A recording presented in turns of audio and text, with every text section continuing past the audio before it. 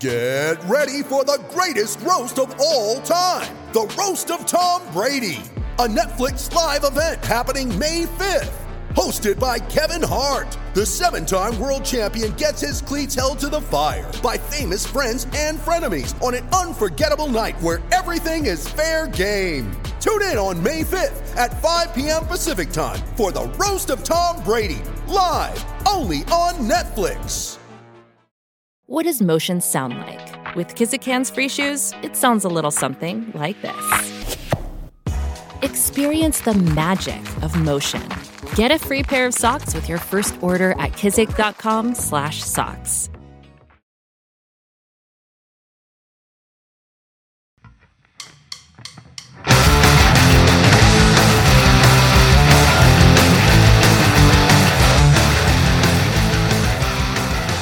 Welcome to Cast and Crank Podcast. Today we have Nick Smith, the Informative Fisherman. Great podcast. Yeah, he opens up. It's pretty cool. We do a lot of talking about social media and stuff, and he opens up a lot, I think.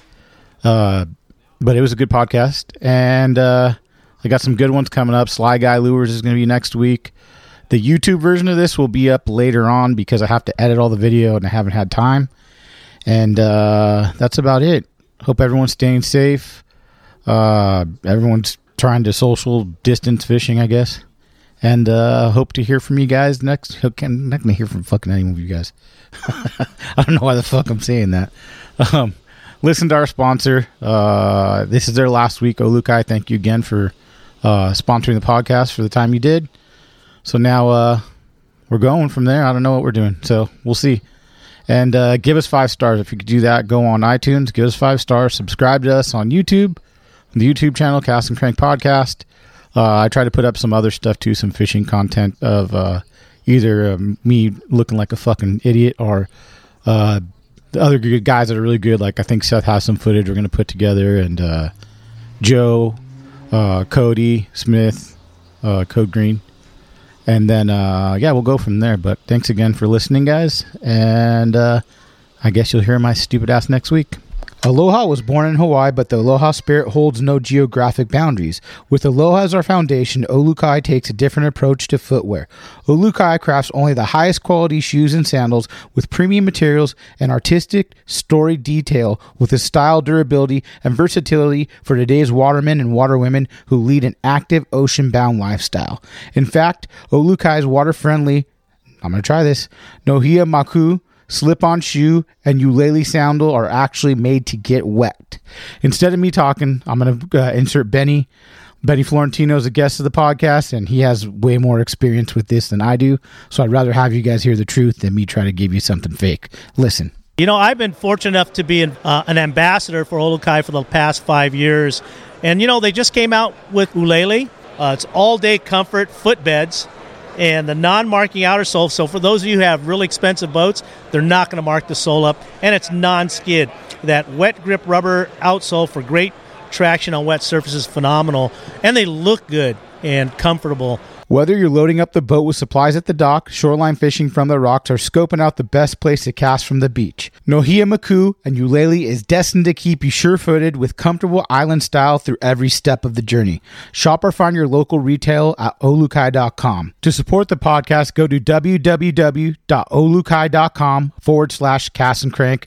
Please, guys, go. If you're going to buy a pair of sandals, just go out there and get online and go to that link. It's going to help us a lot. Check it in the bio of the podcast. Thanks again for listening, guys.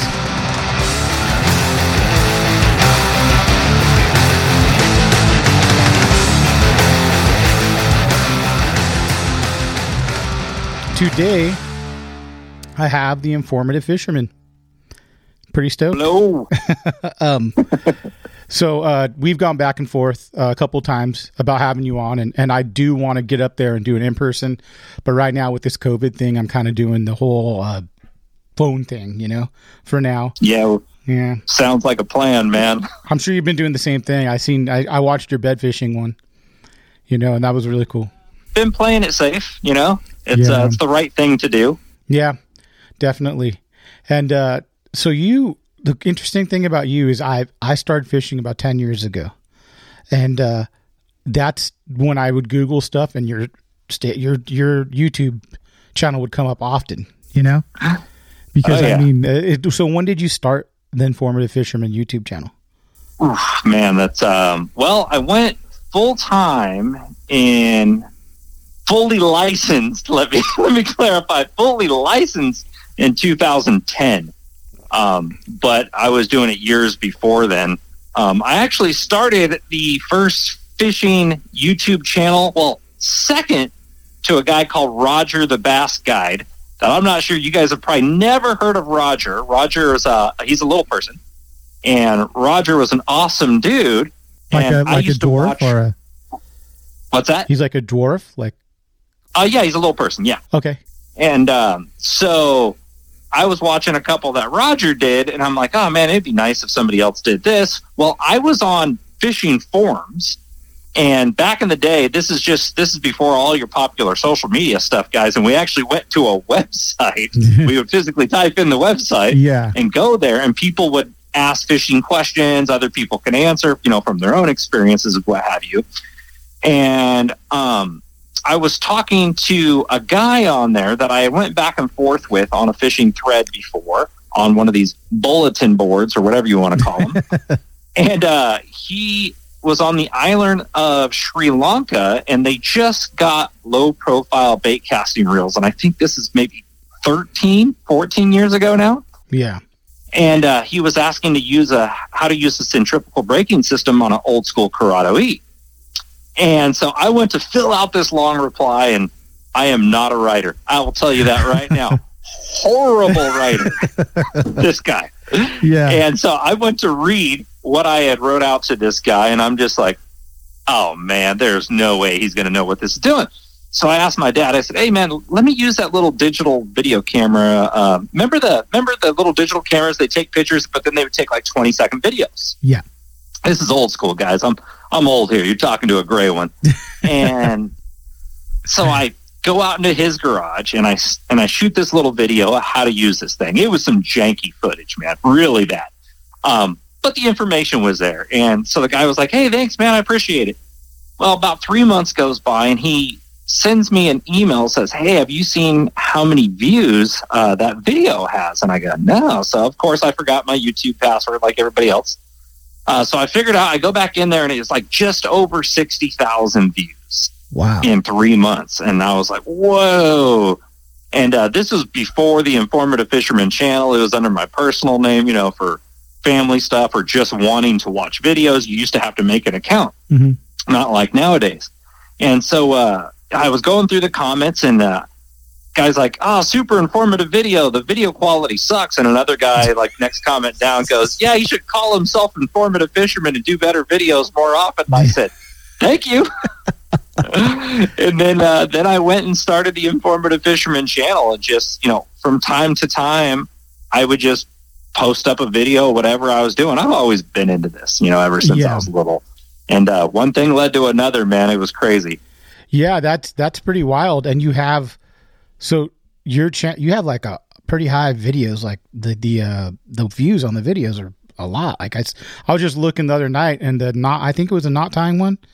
Like almost like 2 million views. I'm like, damn, that's crazy. Yeah, that was, what's funny? It's, I'll tell you guys right now, this was a right time, right place deal. A lot of people ask me right now, hey, I'm going to start a YouTube channel. What should I do? And I'll tell you what, I'm one of the originators. You're talking to the wrong guy. I don't know how to do it nowadays. I'll tell you that, because YouTube is not my bread and butter anymore. I've become a spokesperson for lots of international brands. And there's much better people at YouTube than me nowadays. If you look, I am not up with the YouTube lingo, following the YouTube algorithms that they want. So, my Facebook and other social media, TikTok, Instagram, all that stuff comes second to my actual job as being a spokesperson for these other brands. So you don't see nearly the amount of content on my YouTube channel as some of the other popular YouTubers out there. And people ask me all the time, like, dude, how come you don't post more content? And I said, well, go follow this guy, these guys, this company, and then you will see what I'm actually working on. And I'll tell you why I went down that path. And this is fascinating, because Not to toot my own horn, but I was the first full-time fishing YouTuber. Okay. A lot of people aren't aware of that. By 6 years, ironically. And this is because do you know who the ad, do you know who was after you? Who kind of followed suit? Pretty sure it was Fluke Master or Lake Fort guy, Justin. Lake Fort guy. Good dudes. Both are good dudes. Yeah. Well, YouTube ads wasn't a thing, to where basically you had to be affiliated with companies or endorsing their brand. And luckily, my father was really good at videography, so I asked him, hey, let's try to turn this into a full-time thing, because I got reached out to from different companies that wanted to advertise on the videos, and I'm just like, oh, whatever. I threw a number out there just like anybody would, and they, of course, lowballed me, and I'm like, yeah, why not, man? Money's money, and I'm doing it anyways. So. Yeah. That's and I'm sorry, go ahead. Yeah, so one thing led to another. My father filmed. We started making actual commercial breaks to put in. And, that all took off. And then years later, YouTube ads came out to where you can get ad money. But the problem is what I was doing was in violation of how they want to advertise. So it kind of strayed past for me because I was an originator and I figured out how to make my own revenue. That's why I varied from that line of people that you would call YouTubers versus brand ambassadors like myself. Yeah. And at this time when you were kind of do you have a big tournament background? Are you just kind of a enjoy fishing?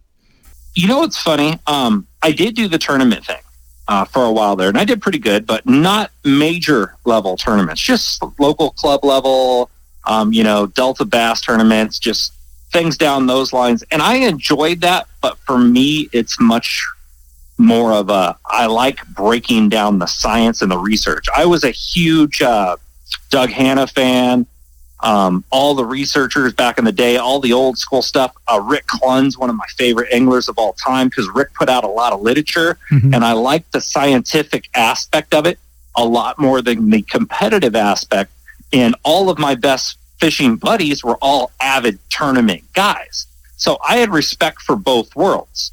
So for me, it was always about doing the best you can out there, not necessarily about going out and having a beer and hoping something bites my Senko, Yeah. I like to improve every time and challenge myself, and not necessarily a tournament format, but I love both.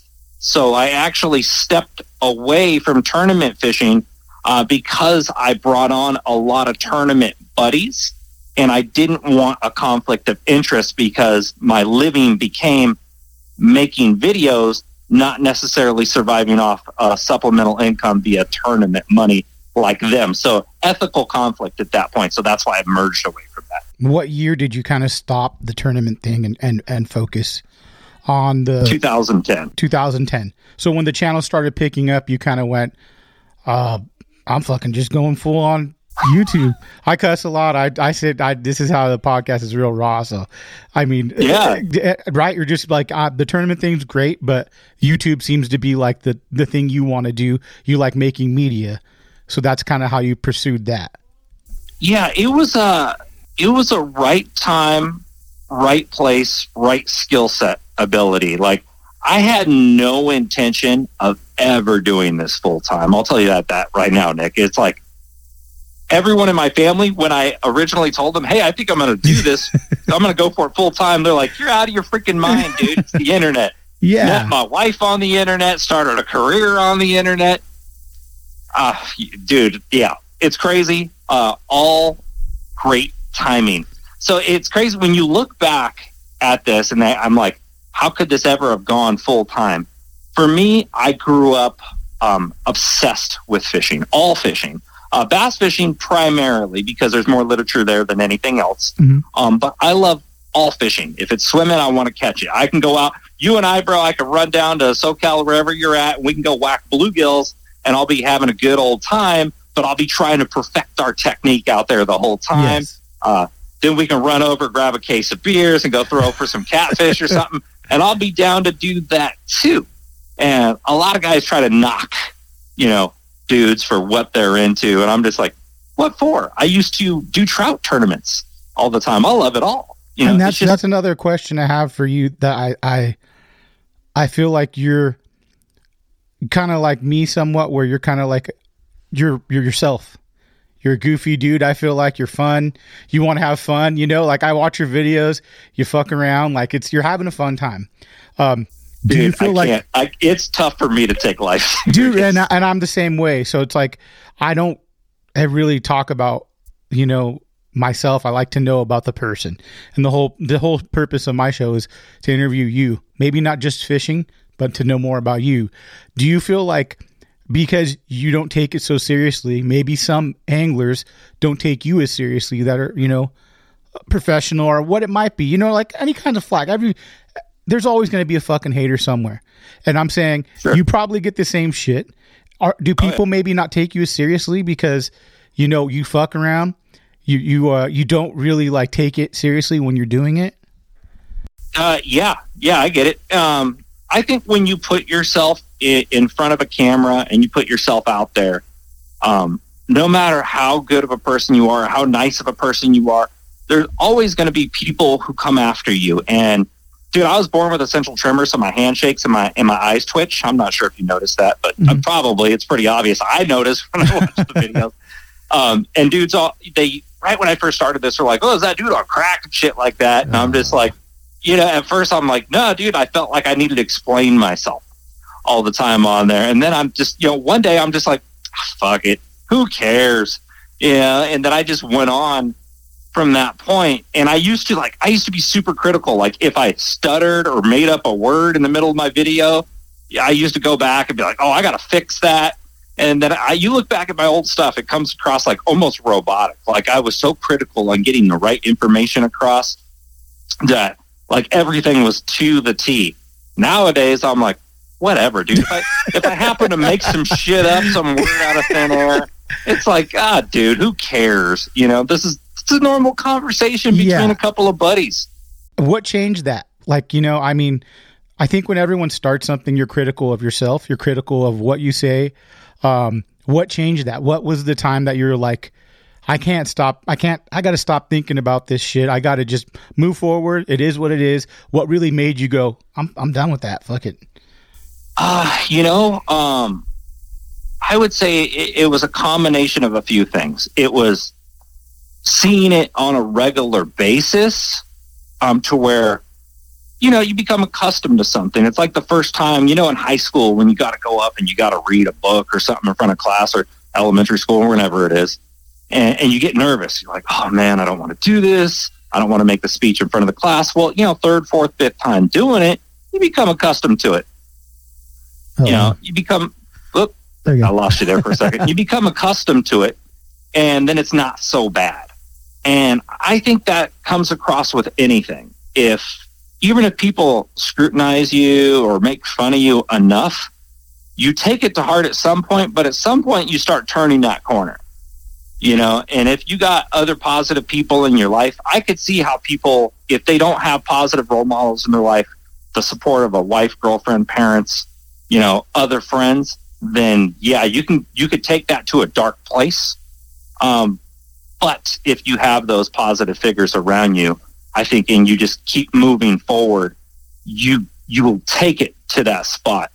And this is funny. I was listening, I forgot who the motivational speaker was. He was an Asian guy, and I think he was from Korea. Mm-hmm. And I was watching this on a TED Talk a long time ago. And he said the first step to achieving greatness is taking a step. And I had to let that resonate with me for a minute and think, you know what? There's these times where you just don't feel like you want to move forward, or people are tearing you down, and you know what you have to do in life. And we picture this as a big task. And the reality is all you have to do is start. And once you start, or you take that small step, or you say, you know what, I'm going to try it, even though you may not be familiar with what that task is, it creates motivation to where just take that one step. And that's the reality. You know, there was times where I felt like, oh man, this is getting to me. Do I want to still do this? And, it came down to taking that one step. I wish I would have heard that speech long ago and just move forward. No, that's great. This is a great piece for me to think, because I've been at that point a couple times of people listen to this. I'm ready to go, this is fucking stupid. I'm not doing this fucking podcast anymore. I'm done with it, or something like that. Or I talked to my friend Woody. He's a diver down here, and we talk. And I'm from a class where it's like, if you're going to say something to someone, say it to their fucking face. Yeah, absolutely. And I would never air something on a podcast or anything like that, or any of your media on someone else. But I think that's a great thing, just to take a step forward and just kind of keep pushing your media. Were you married when you started this channel? Like when you started monetizing? How about that? Yeah. I got married in 2007. I've been with my wife Pam for a long time now. Let me not screw this up. Uh-oh. Going on 13 years. Wow. So if she watches this or hears me, I might be in trouble. I think I got that right. We got 3 kids, man. It's so the combination of things, what I was telling you. And that's kind of the question I was getting at, is when you made the jump to go, I got a full-time job. You probably had a good job. Your wife's happy. She's doing her thing. And you're going, hey, guess what I'm going to do? I want to quit my fucking job. I'm going to do this full-time. And her going, huh? Like that's kind of what I want to know, is how did that go?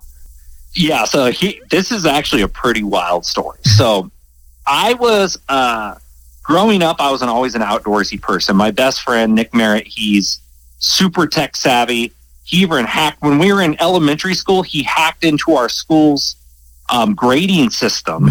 Believe it or not, this is not made up. Like, he is good. He's like Ferris Bueller, huh? Yeah, just like Ferris Bueller, dude, exactly. And Nick was always super technically savvy. Nick and Nick, and you're a Nick too. That's great, kind of solid, ironic. strong name. It is a solid name. Name your guys, name your kids Nick, guys. It should work out just fine. Right. Right. Nick Bobick. They're gonna get it, guys. So anyhow, Nick always kept me involved in technical stuff, and I used to try to drag him outdoors. Never worked out, but him dragging me to the technical stuff worked out.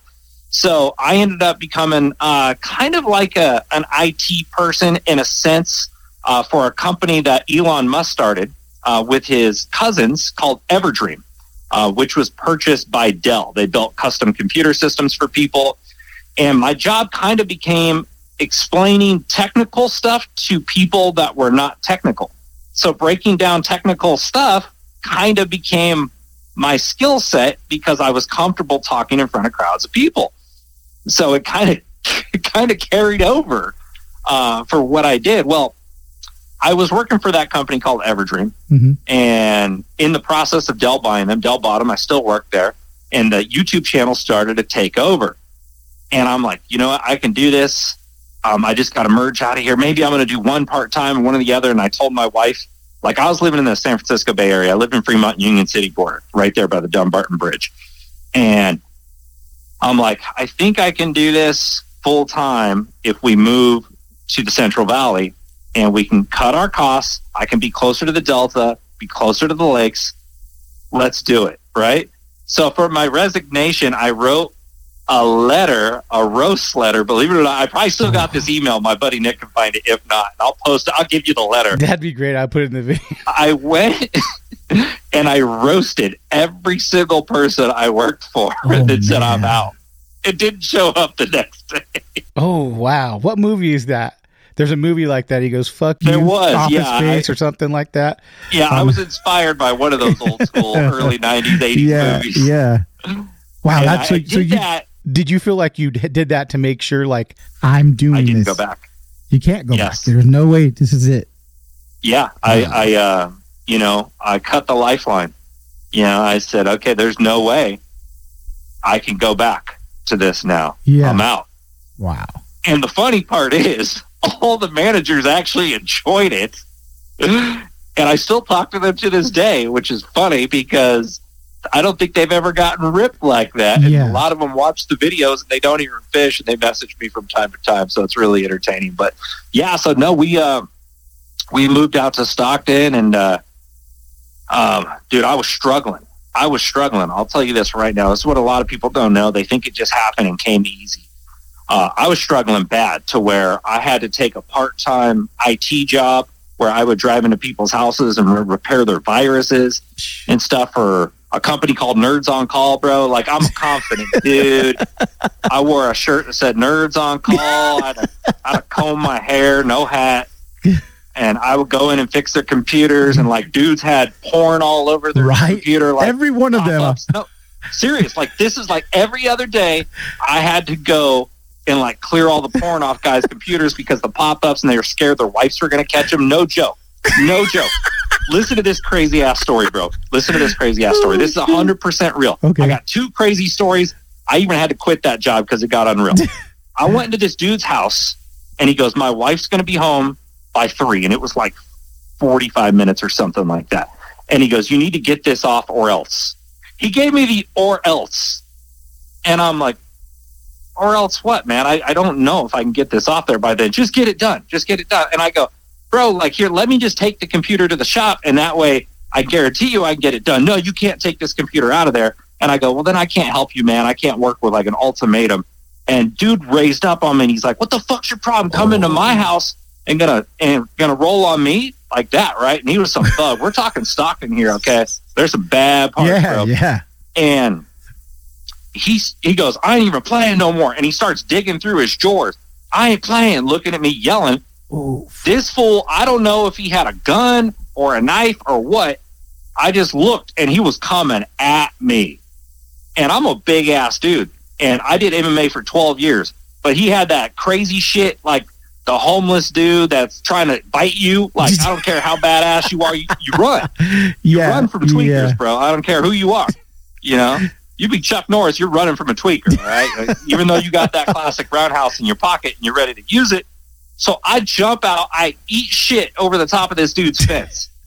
Because, dude, I'm out of shape at this point. I've been fishing half the time, doing nerd shit the rest of the time. Like, I was done training because I met my wife and I gave up the whole MMA thing. Yeah. I wasn't that good anyways. I got my ass beat twice. I won 12 fights, but I got stumped by wrestlers. Good. Did you fight, was it amateur? In some gyms, some open mat nights that we did some stuff, but no, I never got paid. Really? Not at that level. Back in the day, dude, MMA, like you weren't getting paid for it. What year was this? I'm a big MMA fan too. So I was wondering. So I eat shit over this dude's fence. I jump in my car, like my face is scratched up, my elbow's scratched up, and I call the cops.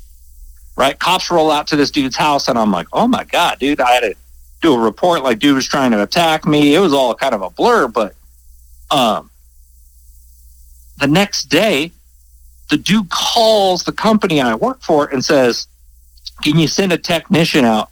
I'm having these pop-ups on my computer I can't get rid of. Like, no joke, right?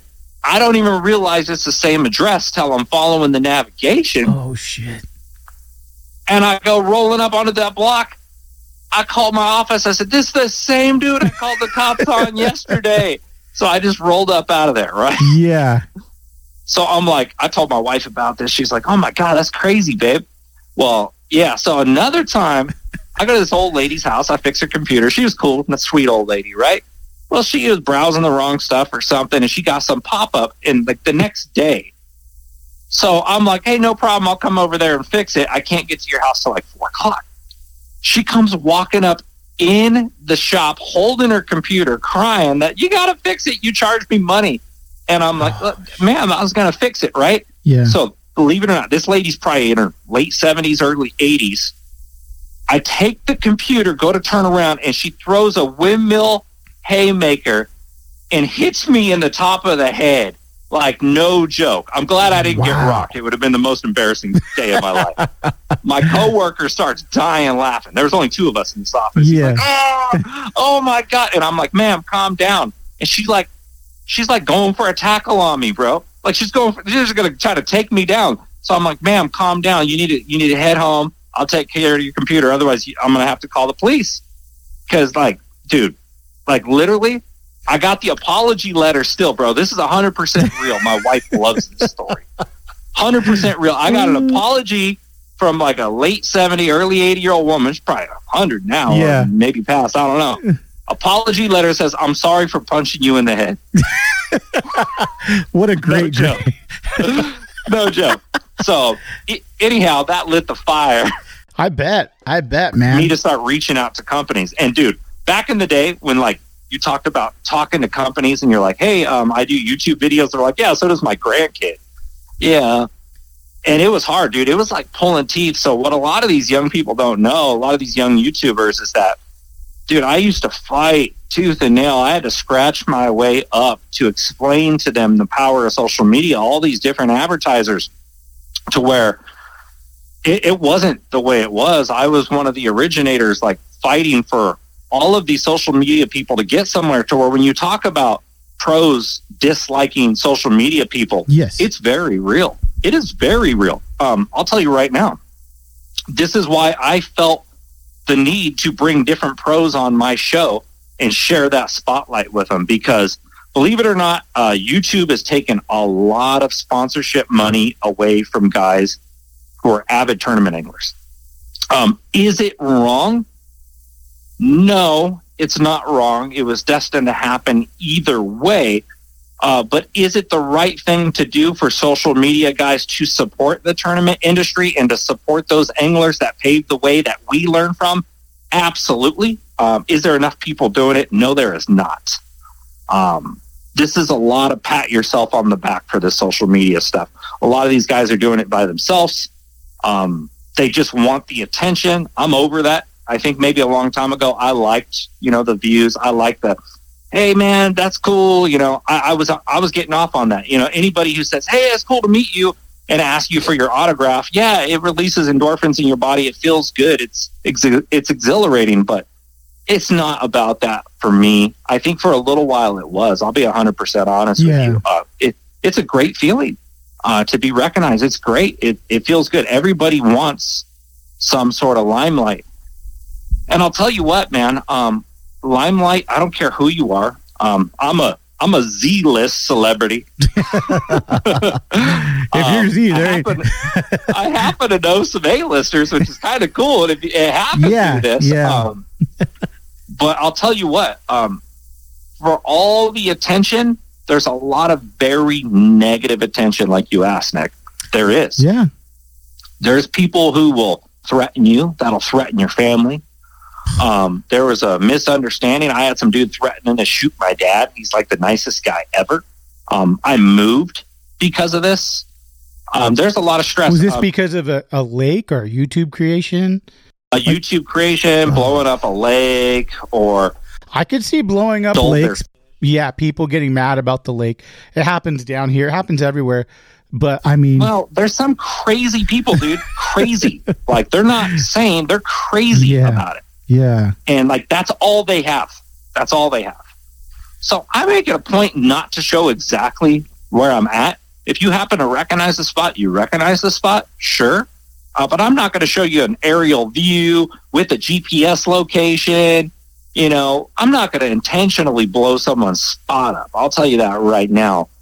Some guys do on YouTube. And you know what? It is public water and they're within their rights, but it's good to have some sort of principle about what you show. You shouldn't try to destroy people's stuff, but yeah, man, I've had crazies coming after me. I had a dude say they said they were going to whoop my ass at the International Sportsman's Expo, and I said, hey, first shot's free, just let me know if it's coming. And like, I'm okay. Have you had anyone actually confront you? I had a dude, he wanted to throw hands on me. And so I took off my jacket and everything, and I said, let's go. And then he just kept talking shit and puffing his chest, I'm not going to say names. No, you don't have to say names. I know who he is. And this was at the Sacramento Sportsman Show. Wow. And so I said, go ahead. I put my hands down. I said, go ahead. And needless to say, it didn't happen. He was a popular bait maker. And needless to say, he's not anymore. Because the true colors shine through. Yeah. But, that happens. And I feel sorry for a lot of people. I'm a confident dude. I have no problem getting in fights. I fought for years, but a lot of people do not want that in their life. And I'll bring up a scenario. You probably heard of the Guggen Squad guys, right? Yeah. And don't get me wrong, I'll tell you right now, if you're a Googan Squad fan listening to this, what they are doing, getting a lot of young people into fishing, is absolutely fantastic for the sport.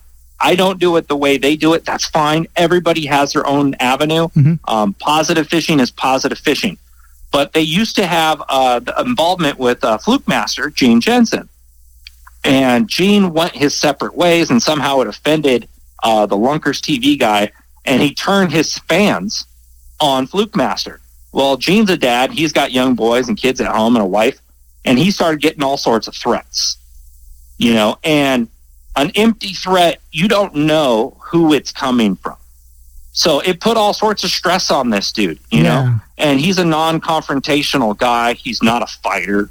I felt horrible for that dude during that time. And I got a little pissed off at the Googan Squad guys. I didn't make it public that I was pissed off at those guys, that they needed to retract whatever was said. I don't even know exactly what was said, but dude, it carries over. And I think what we all miss out on is that getting more people into fishing and just bringing fishing to a bigger platform only helps us all.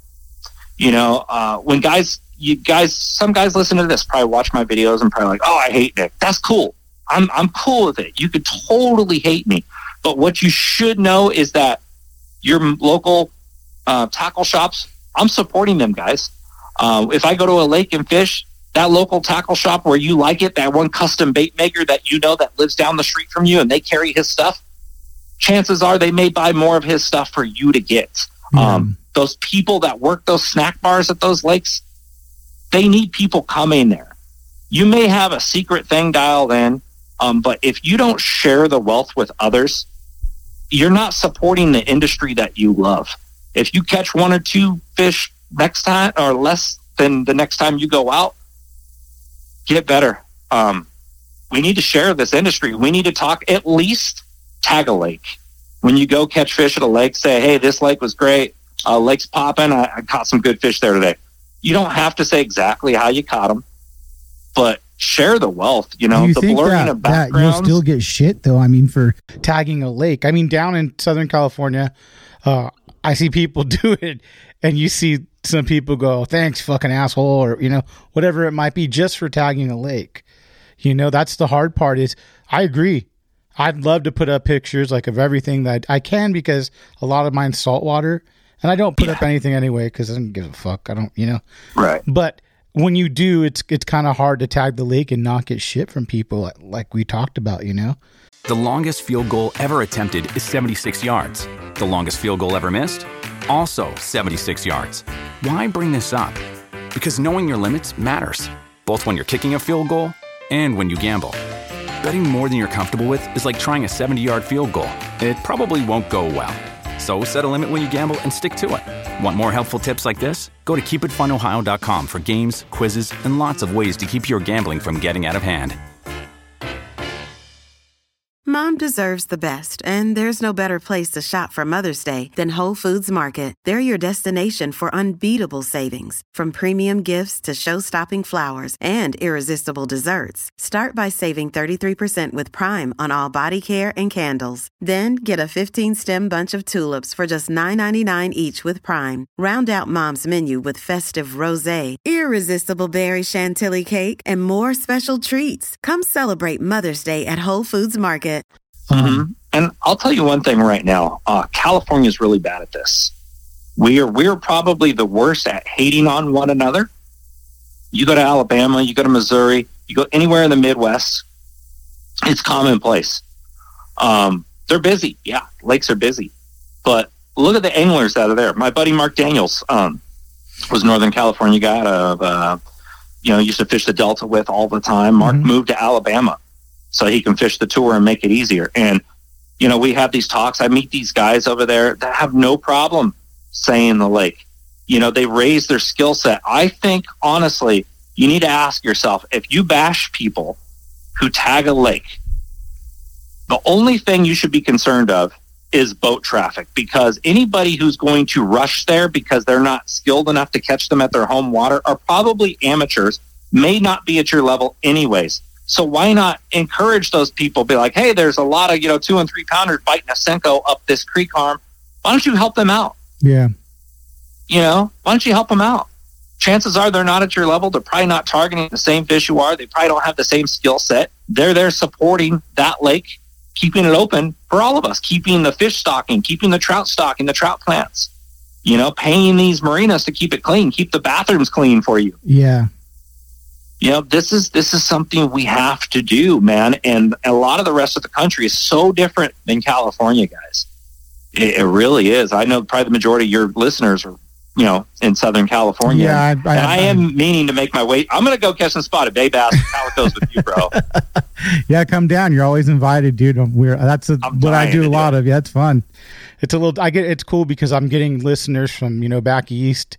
I had a guy message me. By no means am I like a spotted bay bass guy or anything like that, but that's what I do.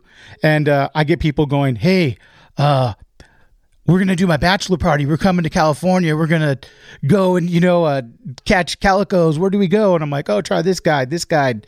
You know, there's so many good guides down here. And, you know, it's really cool. Or I had do you know Fish On Guide Services up that way? Sean Anderson? The name sounds familiar. He's a G-Rat to bait guy. He fishes G-Rat. He was on the podcast, and he's like, I love this. Sean, yeah. He's in Sacramento River, I think. Yeah, he does yes, I do know him. I'm sorry. Garrett's buddy. Yes. Garrett from G-Rat's buddy, Sean, who guides the rivers with the big Sneaky Pete's and stuff. Yes. Yeah. I'm sorry. Sorry, Sean, bro.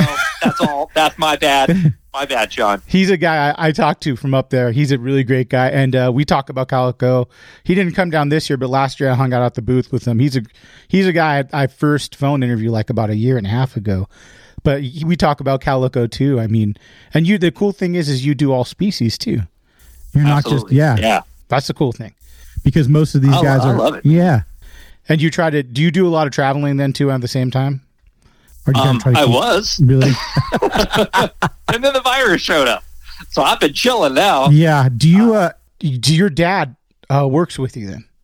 He does, yeah. He travels with me. Man. He's the videographer for the show. I edit and do everything else, but he loves to film. My dad loves to hang out. He's super cool. My dad's been like my best friend since I've been a little kid. He would make bombs. We would blow shit up together. He'd teach me how to make booby traps. Like, I had 21 broken bones. He had 19 growing up. I've had 7 sets of stitches. I've been lit on fire. Like, my dad and I are like super accident prone. Yeah. Crazy. Like, here's the thing. If I wouldn't jump out of like an 80-foot tree into a lake, my dad would be the first one to call me a pussy. And I thank my dad for raising me that way, because now when I look at other people or other dudes that won't are touching a fish, I'm like, what the hell is wrong with you? Yeah. No, I think I'm the same way I have a 15, a 9, and a 2-year-old boy. So me and my 15 are like, if you ever watch my Instagram, I'll be driving him to school and he'll be looking at his phone. I just slap it out of his hand, you know, just to he'll get mad at me. I'm like, hey, I'm just playing with you, you know, but he'll get me. Like, he almost pinned me the other day, and I'm a short, stocky guy. He's taller, you know, and we started wrestling. I'm like, okay, I'm done. You know, I mean, there's little fun stuff like that. But so at least the cool thing is your dad does get to travel with you. Has he been like super supportive of you this Always, whole thing? Dude. Yeah. Always. My number one supporter. Man, I was a screw up through school. I'll tell you this right now. I used to get caught cutting to take my square bill down to the local pond. I get caught in the middle of the day.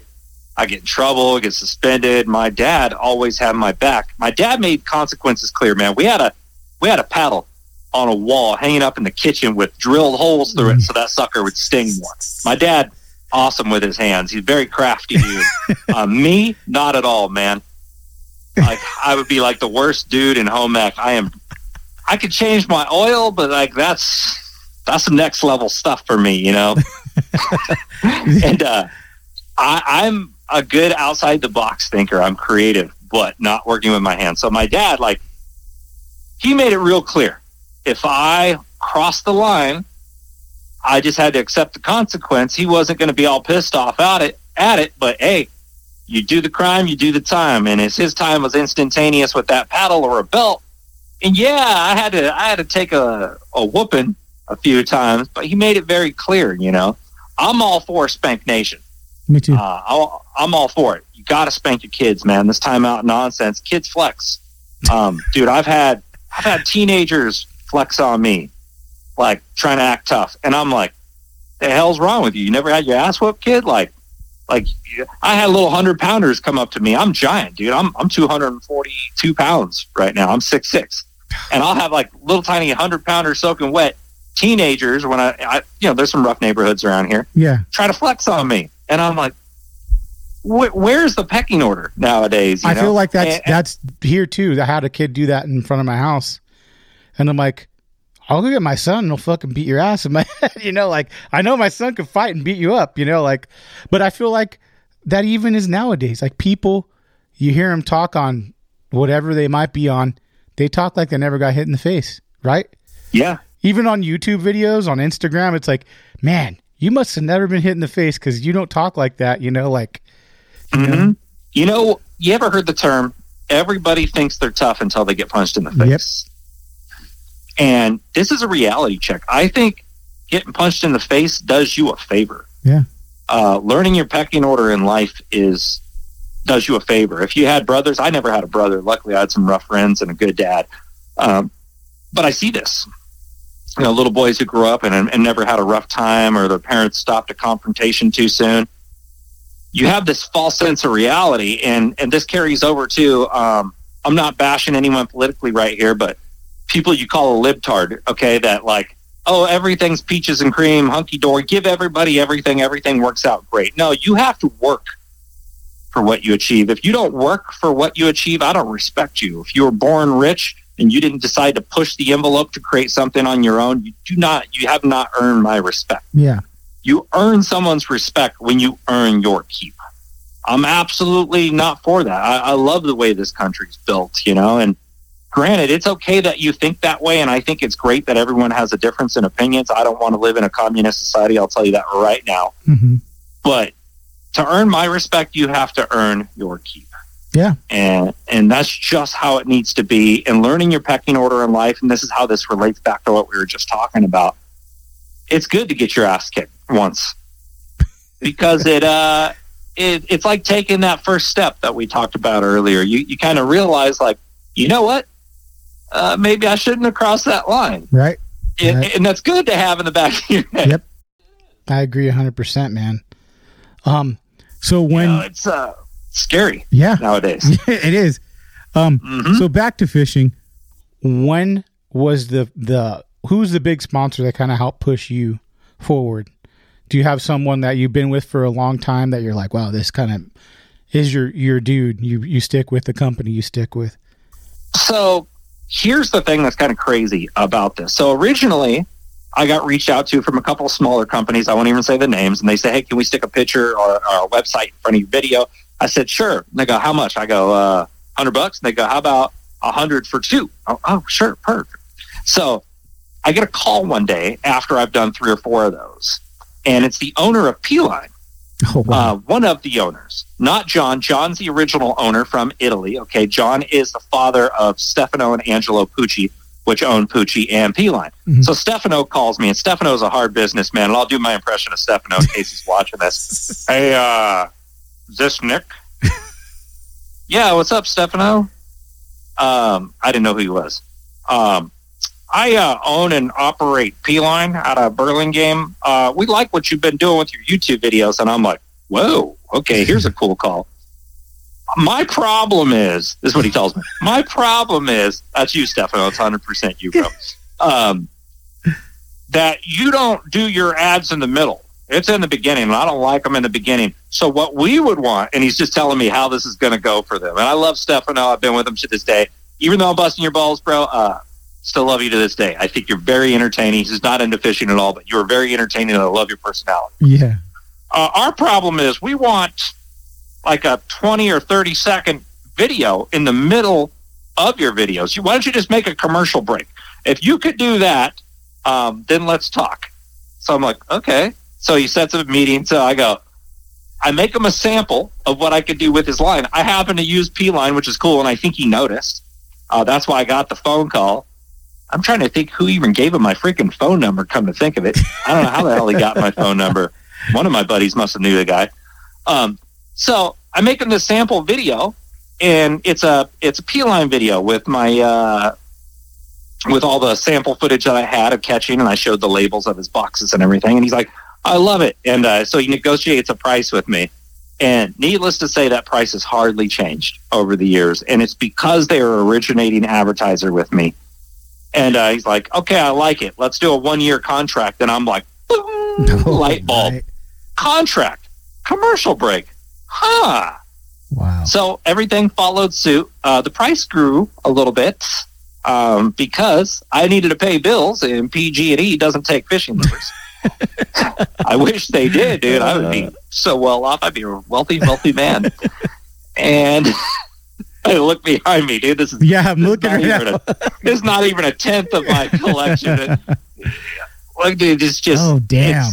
It's endless and the boxes, and I got another garage full. It's my boats. It's ridiculous. Yeah, I've been doing this for so long.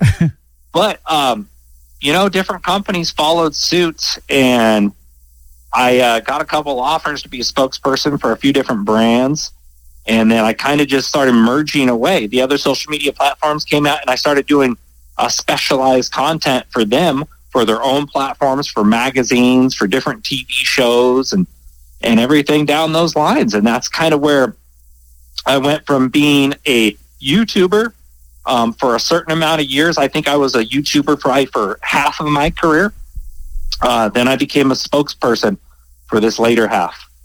So, yeah. Which is you great. Don't see a lot of YouTube video guys. Sorry. Yeah. And you also have your own event up that way, correct? I have two. Okay. That we do. This last winter, I didn't do it. We call it IFMIS, Informative Fisherman's Christmas, to where I do a big free event for the fans. We go to a lake. We do a big giant dinner. I do after party in the cabin. We do a huge raffle, giveaways, seminars, hang out, and we do a free fishing derby the first half of the day. And then the second half of the day is that, where everybody camps and hangs out. It's the funnest thing, dude. I got Nerf machine guns, bro. Like, man, check this out. Yeah, you're gonna like this. Damn, bro. You're no joke right there, dude. I got 13 Nerf rival things, man. Like, we drink, we have fun, we're not out of control. Yeah. Not me at least. Maybe everybody else. But dude, it's fun, okay? So then we do that usually every fall. And then in the spring at Modesto Toyota, it's the biggest Toyota dealership in California. We take the whole parking lot and do vendors booth. It's called the IF Expo. And we have Bass Pro Shops brings a swimming pool out full of fish for the kids to catch. We give free tacos to everybody that shows up. We got Cat Countries there playing music. We got games, tons of giveaways, and all the booths are free if I invite you. If I think you're a cool company, you got cool people working for you, I invite you for free. Come hang out. I don't care if you advertise with me or not. I want to get back to this industry. That's cool. It's how we all need to be, man. And people hate me because I love giving back to this industry. So kiss my ass. I like it. I back it 100%, dude. That's really cool. I thought about putting something like that on down here. Same thing. I wouldn't have charged the vendors. It's like, why? Just for fun, and maybe do a raffle, and who knows? Yeah. But I think that's really cool that I have the same outlook as you. Is I'll put you on if I like you. Why not? Or I'll invite you if I like you, free, man. I don't give a shit. Like, if I like you, cool. That's it. But I back that 100%, dude. You tell me when, man. I'll help you out any way I can. Let you know. I cannot believe this thing is still charged. I just seen the light come on this gun. I didn't even do the event this fall, and it's still charged. I got to go light up my wife and kids in a minute. Yeah. Well, thanks for coming on, man. I really appreciate it. Like I said, my podcast is a little different. It's more of a story about the fisherman more than it is about fishing. I just like meeting the dude and maybe knowing the backstory. So that's kind of like good time, man. It's really cool getting to know you too, Nick. Yeah, I didn't get a lot from you. Maybe I'll switch this interview. So, Nick. No, I'm an idiot. So, let's plug all your sponsors. Let's plug all your sponsors. Man, I got a variety of them. So Savage Gear took over the spokesperson gig for Savage Gear a little over a year ago for the United States. Savage Gear, what you used to know about Savage Gear, they're a whole different version now. Savage Gear Americas is for the United States. This is a completely different brand. So a lot of the Savage Gear stuff you're used to seeing was for the world. Now we're making it like the new DC Frog. Yes. Check this out, bro. Like, I helped develop this with the product developer, Jose Chavez. That's the new DC Frog. We got it's a really sick design. How is we this did it. We the same? Is Rich Baldonado? Doesn't. I think he paints all the Savage Gear stuff. Oh, awesome! I think yeah. I'm trying to get him on, but I've seen pictures of him in there. I know he used to paint swim baits like 10 years ago. He's really Dude, our finishes on everything are freaking amazing. Yeah, I've seen the new stuff, and I'm like, wow, yeah. Yeah. So, I took over the spokesperson gig for them. The spokesperson for Headbanger Lures. They just released the new rocker heads, a new custom swing head jig that vibrates. It's like a weighted chatterbait that's super weedless, which is really, really cool for like yo-yoing through heavy weeds and off of rocky bottoms. It's really unique. It's like yo-yoing a lipless crankbait, but with a swing head jig, which allows you to get in a way heavier cover or structure. Then I've been with P-Line for years. Mustad, I've been with them for years. I love working for Mustad. They have crazy cool hook selection. Boat Country is the dealership out here in Northern California, and I run a Crestliner. People ask me why I run a Crestliner. Because the Crestliner people are cool, and they reached out to your boy and said, Nick, if we give you this much, will you run this aluminum boat? And I'm like, wait, I can still haul butt. I only spend like $30 a day in fuel, and I can run all over the place. Yeah, I'm a fisherman. I fish for a living, dude. I can't afford no $500 in gas like some of my boys are using. So I'm like, yeah. So Crestliner and Boat Country work together to take care of me for that. Those are some of my primaries right there. And, it's Monster Bass right here. So you guys haven't heard of Monster Bass, you should definitely check them out. So you guys have seen the box companies a whole ton, right? Yeah. You've seen it forever. My buddy Rick Patry used to own and run Lucky Tackle Box. He decided to go away from it because a lot of the different investors had different visions for the box company and wanted to start using some off-brand baits. Rick goes, I'm going to start another box company, and I'm only using high-end brands. The margins are going to be super small, but I think it would be cool to give everybody like premium baits. So now I get to decide a lot of the cool baits that are going in the Monster Bass box. So like, guarantee you're going to see these new custom frogs. The rocker head was just in there from Headbanger. Like tons of cool stuff. Yeah. Going into this. So Bill Lewis Outdoors, Rattle Trap. You guys heard of Rattle Trap, right? Yep. I've been with Bill Lewis for a couple of years now. Me and Mark Daniels, Brian Latimer, we're all Bill Lewis guys. Bobby Barrick used to live out here on the California Delta. We've all been with him for a long time. Mark's new square bills are sick. The SB57, really cool honeycomb square bill. There's a lot of cool stuff, guys. And I'll tell you one thing about my advertisers right now. I wouldn't work with them if they weren't cool. And I can tell you basically everybody who's in charge, their names. And I've made it so far in this industry that I don't need to support dickheads. And this is cool because this podcast is real. Nick's podcast is real right here. So I'll keep it real with you guys. Thank you. Wes Higgins, owner of Bill Lewis Outdoors, super cool, down to earth guy, calls me every other week to talk about pan fishing with his kids. Like, that's who I want to support. The guys from Sweden, from Headbanger, at first I'm like, I didn't know if I wanted to get involved. They flew out here to California, spent time. They taught me how to say all the bad words in their language. I referred to them all with dirty gestures in their own language. And I still do. And they're cool as hell. So I'm like, these are my dudes. Yeah. Savage Gear. Check this out, bro. Magnus Gunnarsson, he's the president of Savage Gear Americas. He used to be the president of Mustad. Okay, so cool, right? Now, the Mustad guys, I joined up with them. I was in South Carolina at a Bassmaster Classic. We went to this pizza place, all right? And they said, Nick, we're interested in working with you. And the president of the company, we were next to this shooting basketball thing, and I said, if you beat me in this game, you name your price. I beat you, I name my price. And he thought it was hilarious, right? He ended up kicking my ass. I don't even know how it happened. I'm like, you got to be kidding me, right? And so I started working for them, all cool dudes. So Magnus he went to run Savage Gear Americas, and he actually started Savage Gear way back in the day, and then went to Mustad, came back. Yeah. So my buddy, who was the old marketing manager for Mustad, incredible videographer, one of the best in the whole fishing industry, Sam Root. Okay. You guys need to look up Sam Root on Instagram. Sam has insane footage of tarpon on swim baits. Sam put me on my first tarpon on a swim bait. Wow. I've only caught tarpon on 8-inch plus swim baits, guys. I've never used artificial.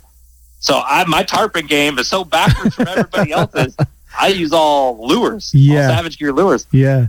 Then I got to meet one of my best friends I can consider nowadays. Jose Chavez is the U.S. product developer for Savage Gear. Super cool dude. I go to Florida with them each year now, and we have a ton of fun, man. These are cool freaking dudes. Like, I'm not going to support a company that has their head up their ass. Yeah. I'll tell you that right now. And if at any point, if you stop seeing me work with that company, think about that. No, I think that's a great outlook you have. And I mean, have some kind of integrity, right?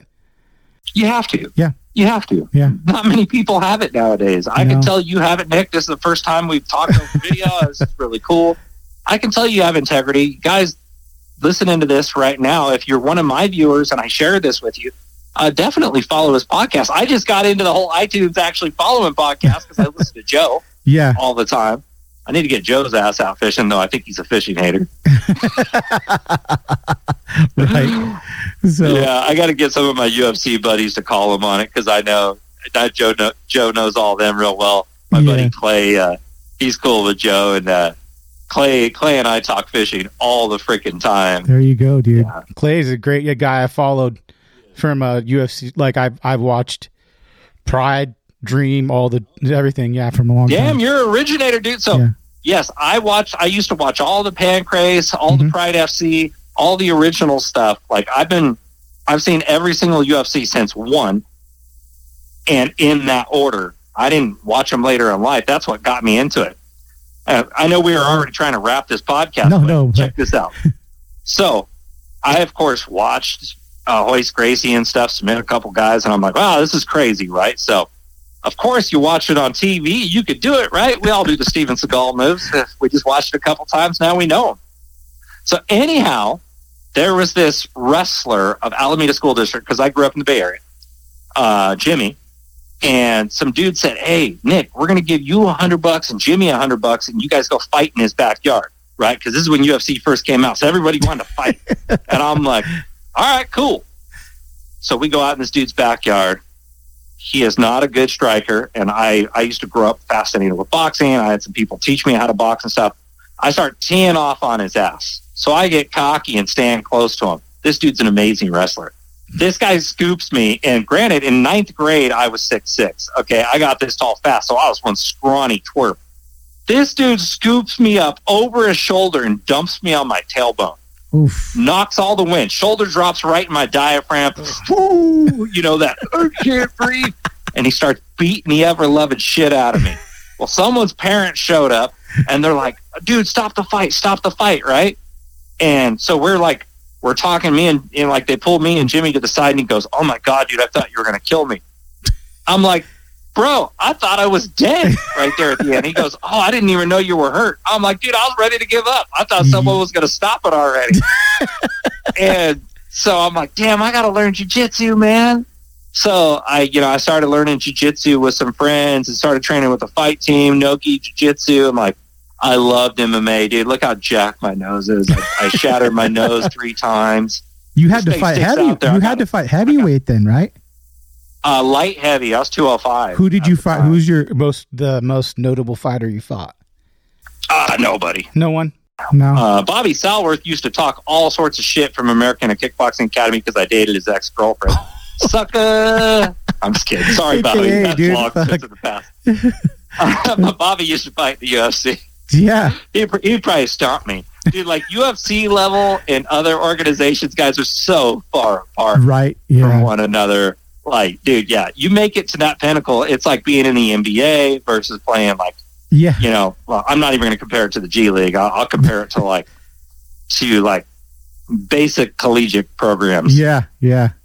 You don't stand much of a chance.